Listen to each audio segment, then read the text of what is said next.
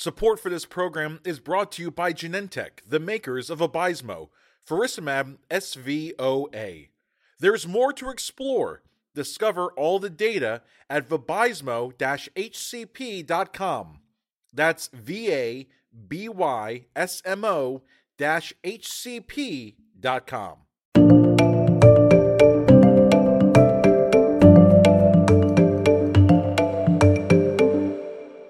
Welcome to the new Retina Radio Journal Club with VBS. My name is Sabin Dang, and I'm with the Retina Institute in St. Louis. Today, I'm joined by Prethy Rao from Retina and Vitreous of Texas and Houston. Hey, Sabin, how's it going? And Lediana Goduni from Retina Associates of Cleveland. Hi, thank you for having me. Great to have you both. Today, we're going to be discussing impact of age-related macular degeneration and related visual disability on the risk of depression by Sun Huang. And this was published in Ophthalmology in January 2023. Prethy, would you mind summarizing the article for us? Yeah, absolutely. So this is a prospective study that evaluated the association of AMD and visual disability on the incidence of depression using a Korean National Health Insurance Service database. So basically, this study population was based on this mandatory universal medical care system, which comprised of over 3 million patients. And so they divided these patients into patients that had AMD at the time of diagnosis or within 1 year of joining this database, and a control group of those that didn't have AMD. So they defined, the risk, depression risk as based on diagnostic codes on the Korean version of the ICD-10 codes. And their definition of AMD was the presence of AMD within 1 year of being in this database, as mentioned. So the primary objective was to look at the incidence of depression in this database. And so they created this complex Cox proportional hazard model to kind of control for other risk factors. So their kind of main points is that overall, they found that the risk of depression in those that had AMD and the associated visual disability was higher in those that had AMD versus those that didn't have AMD. And AMD was defined as any AMD based on their diagnostic codes, regardless of wet or dry, or exudative or non-exudative. And so when they had this kind of complex hazard model, when they adjusted for various behavioral factors and demographic factors, they found that the risk of depression was higher in those that had AMD versus not, so about a 15% increase. And then when they divided it into those that had this associated visual disability, they found that it was almost a 23% increase, or 1.23 odds ratio. And then they did further subset analysis by kind of stratifying based on age and sex and see if that influenced the association between AMD and depression. And they found that those that are in the younger age groups, so those that are less than age 65, and those that were men tend to have a higher risk of depression compared to their counterparts. So their conclusion was overall that depression was, over an 8.52 year period was higher in those that had AMD and their associated visual disability. That's a great summary, Prethy. Thank you for that. Lediana, I think we all can agree, we see these patients all the time in clinic. We know that this population is prone to this population is prone to depression. Do you find that this large database study was the right way to really quantify this? Do you think there's any limitations with this kind of analysis? I think it's a great way to look at it. I mean, they mentioned in the paper how previously there've been, there've been smaller studies or more cross-sectional studies. This was more of a prospective longitudinal study, so they looked at the incidence of AMD. So I certainly think it's a great way to look at it. Certainly inherent limitations, for all large epidemiologic large data studies are there. For example, all of the data was based on diagnosis codes. So with having this huge amount of patients, certainly, they couldn't go back and, check the scans or make sure that the surveys for the diagnosis of depression was correct, but that's kind of inherent in these large studies. But I think that the power of numbers is certainly there. And, it's in the association between the two, the depression and the diagnosis of AMD is there. And, another limitation that could be in the paper is that this only included patients that were officially diagnosed with AMD. And certainly there might be patients out in the populations that are asymptomatic, earlier stages that are undiagnosed. And that could potentially influence some of the numbers here. But again, they had so many patients here that, I do think that their findings are very valid. So it's not surprising, I guess, to me. Not surprising. Great.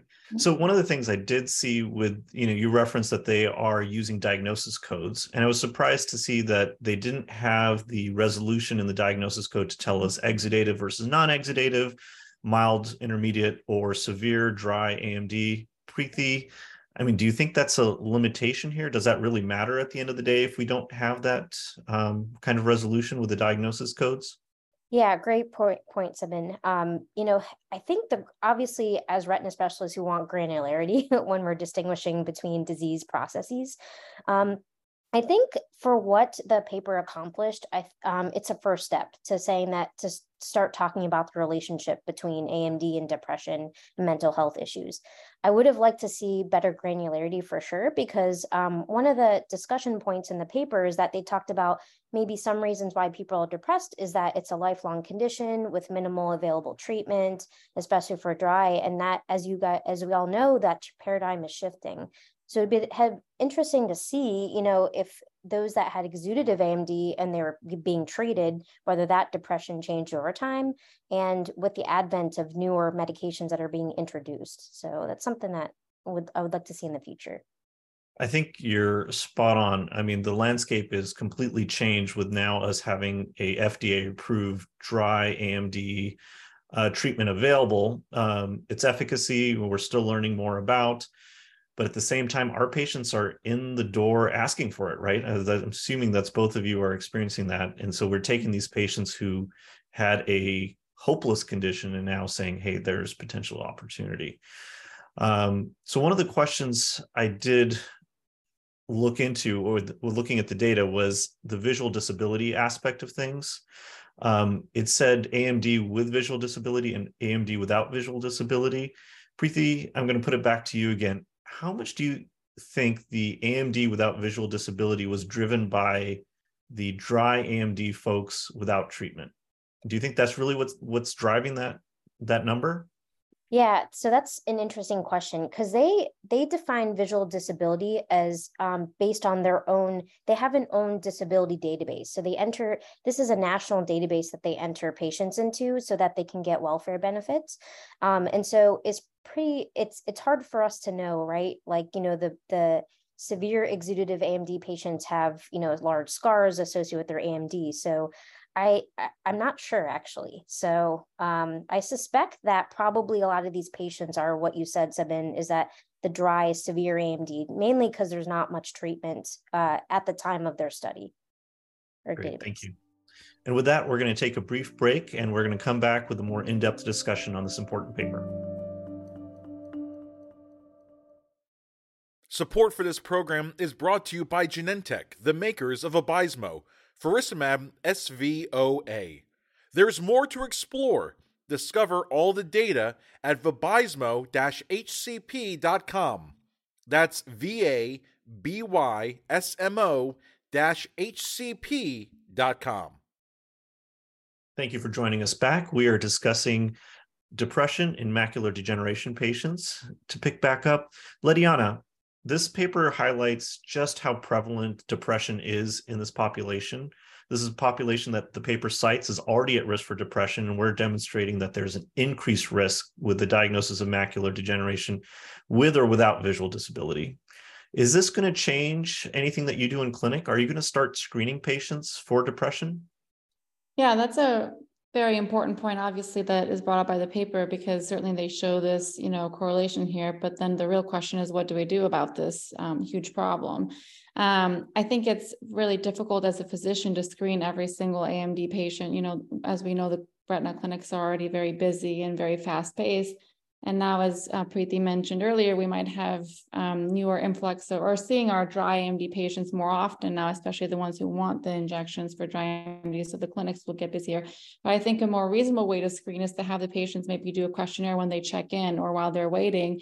And then anyone who screens positively on the questionnaire, that could be flagged as someone that you have to refer to either their primary care provider or a mental health provider, and put them in touch that way. And certainly other specialties do that. I mean, recently, having had a baby myself, they do the postpartum depression screen when you go to your OB-GYN and to your pediatrician for all women who have children. So, and then anyone who scores, a certain amount of points then gets referred to a provider. So I certainly think that's something that could be considered in our specialty as well. It's a great point. And you highlight that, hey, we are all busy and we're going to get busier as more treatments come down the pipeline. But is it possible to do a screening and evaluate that? Prethy, how about you? Is that something you can see integrating in your clinic as well? Yeah, that's a great point, Sabin and Lediana. I think the easiest thing to do is have patients check off whether they are or not. I think in a busy clinic, it's hard. I think there's other indirect signs that we can kind of look for. Oftentimes, in the best advice that was given to me is that patients and family will tell you their diagnosis if you listen long enough. So I think incorporating, family members and things like that into the discussion, really kind of clues into whether they have indirect signs of depression during your office visit, if we don't have time to do a questionnaire or anything like that. And so that's maybe one way during the office visit. And I think the idea behind why patients are depressed are really important. A lot of it we think is related to the treatment, either treatment burden or lack of treatment. So at least when I talk with my patients, I try not to have them lose all hope, because the worst thing for a patient is that there's no hope. And so usually if there's not an imminent treatment, you may say, hey, we know there's not something now, but there might be something in the future in the pipeline, as we all know. Prethy, you bringing up treatment burden is a great point. I mean, when we're talking about exudative AMD, it's actually a really exciting time for our field, right? We've got new agents that are recently on the market. Faricimab hit the market last year. High dose of aflibercept is completed its clinical trials. The data looks good, and it's going to be coming down the pipeline. Those two agents have the potential to reduce the treatment burden of neovascular macular degeneration. Lediana, is that going to help some of this depression? Do you think that's going to be something that, as Prethy said, give our patients hope? Yeah, I definitely think so. And I agree with what she said about trying not to give them this like doom and gloom picture. Anyone who's diagnosed with wet AMD, I try to tell them, it's good because we have a treatment for this. There's something to do about it. And patients like to hear that. I think the most devastating thing is when they have something that you tell them, unfortunately, we can't do anything about this.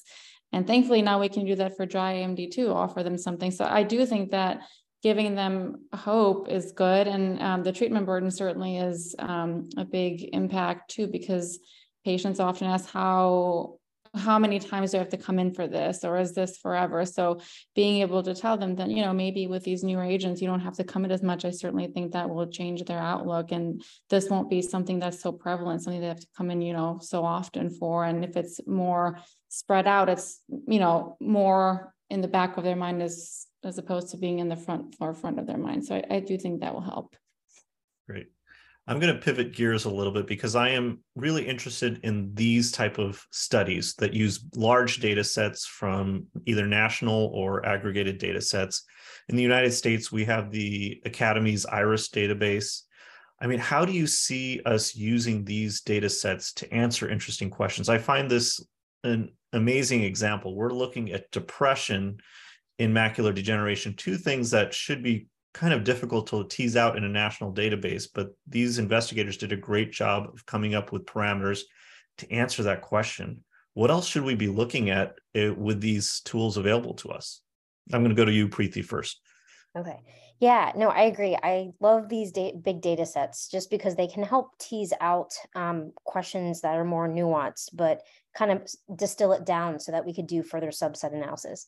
I think one thing that these data sets can help us with is looking at the interactions of retinal disease, eye disease on the impact of, our daily life. So this is a great example of, retinal disease affecting, our mental health. And so I think in the era of cost savings and cost efficiency, we need to take into fact about all these other socioeconomic issues and behavioral conditions that our eye diseases can affect. So we focus a lot about cost. And so maybe some of these longer agents, may reduce not only the treatment burden, but also our, risk of depression, which has so many other implications on our health work situation. So I think using this data to look at cost and nuanced disease burdens would be, the most beneficial. I think you're spot on. The economic impact of what we do is not insignificant, right? We talk about the impact, the financial impact of blindness on the GDP, for example. That can be huge, but when you try to model that out, unless you have these large data sets, we can't really answer that questions for legislators and policymakers to make informed decisions to try to help these patients. So I think that's a really good one. Lediana, any other thoughts on how we can use large data sets to help our patients? Yeah, I mean, I think I completely agree with what Prethy said, looking at other health outcomes and the economic burden. And another thing is, in light of us still being, battling COVID-19, maybe, other pandemics in the future, other natural disasters, these kind of data sets can help us understand how these other external factors impact outcomes too, in addition. So I think that's another interesting thing that it can help us with. Great. Well, I'd like to thank Prethy Rao and Lediana Goduni for joining us today on today's podcast. You're listening to New Retina Radio Journal Club with VBS, and stay tuned for further episodes.